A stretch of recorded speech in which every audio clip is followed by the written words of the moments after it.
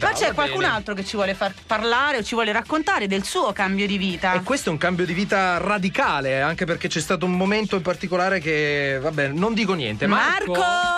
Salve. Ciao! Benvenuto Marco, Ciao, come stai? ciao. Bene, dai, bene. No, io mi sono fermato perché c'è stato veramente una situazione importante che voglio che tu racconti, che ti ha cambiato. Quanti anni hai tu? Ne ho 30. Ok, 30 anni, raccontaci Sono un po'. mezzo vetusto, diciamo. Sì, qua siamo tutti trentenni, mezzo vetusto.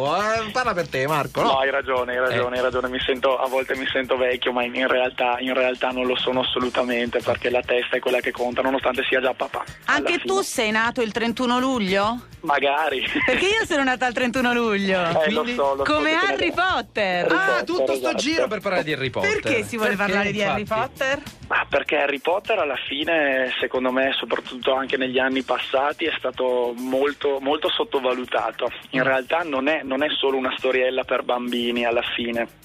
Viene definito ormai un romanzo di formazione a tutti gli effetti, per il semplice fatto che comunque non è, cioè parte da essere un maghetto, sì, bello, tutto, la scuola e tutto quanto, però poi si confronta con delle situazioni abbastanza grosse, il bene e il male, la morte, tutte situazioni che affronterà da solo, ma soprattutto anche la scelta, quando parla con Silente, affronterà la scelta tra ciò che è giusto e ciò che è semplice. E diciamo, Marco, che sono temi che vengono affrontati in quasi tutti i romanzi, in quasi tutti i film, la contrapposizione tra bene e male, certo. Però chi si ferma solo ai film, questo non lo poteva capire. E avendo letto tutto dall'A alla Z per 7 volte oramai.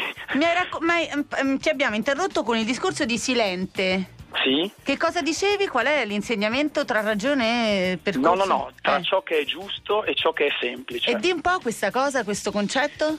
Beh, oddio, penso che si spieghi da sé. È molto semplice fare ciò che è facile. Ad esempio, vedo un qualcosa che posso rubare e non la rubo. Sarebbe più facile rubarla, ma invece non la rubo. E questa è la differenza tra ciò che è giusto e ciò che è semplice. Ok. Parafrasandolo ad oggi, nel periodo storico in cui viviamo, continuare a pagare le tasse è giusto, anche se non è semplice. Sarebbe più facile non pagarle, e invece sarebbe molto meglio pagarle. Marco, giusto? hai quasi convinto parecchi italiani a pagare le tasse in questo momento. Speriamo. Però scusa, ti ha cambiato talmente tanto la vita, che cosa hai fatto? Che questa era poi una roba tremenda, cioè tremenda, anche bella.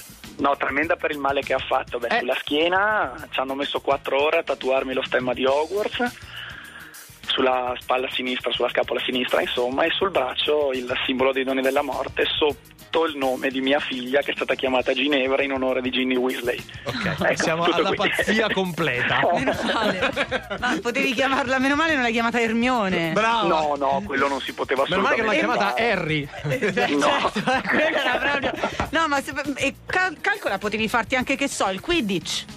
No, guarda, il boccino è una cosa che sto pensando di fare sulla gamba. meno male, sulla gamba. È lo sport che giocano i maghetti. Sì, infatti noi abbiamo dato per scontato, come al solito nel nostro problema, questo. Marco, lo stemma di Hogwarts, cioè lo stemma della scuola di magia e stregoneria. Perfetto, per chi non ha mai letto Harry Potter, anche se fa sorridere, però. Con i 4 simboli e il motto della scuola. Quindi ti ha cambiato la vita questa cosa? Va bene. Sì, cioè ti fa aprire gli occhi su problematiche che magari pensi che non siano importanti, e invece comunque bisogna sbatterci la testa ogni tanto. Marco, Bene. ti ringraziamo, hai fornito un buon esempio agli ascoltatori che hanno voglia di condividere magari anche loro quel momento o quel tatuaggio che o quella cosa. Sì. Ringrazio voi io per lo spazio affidatomi.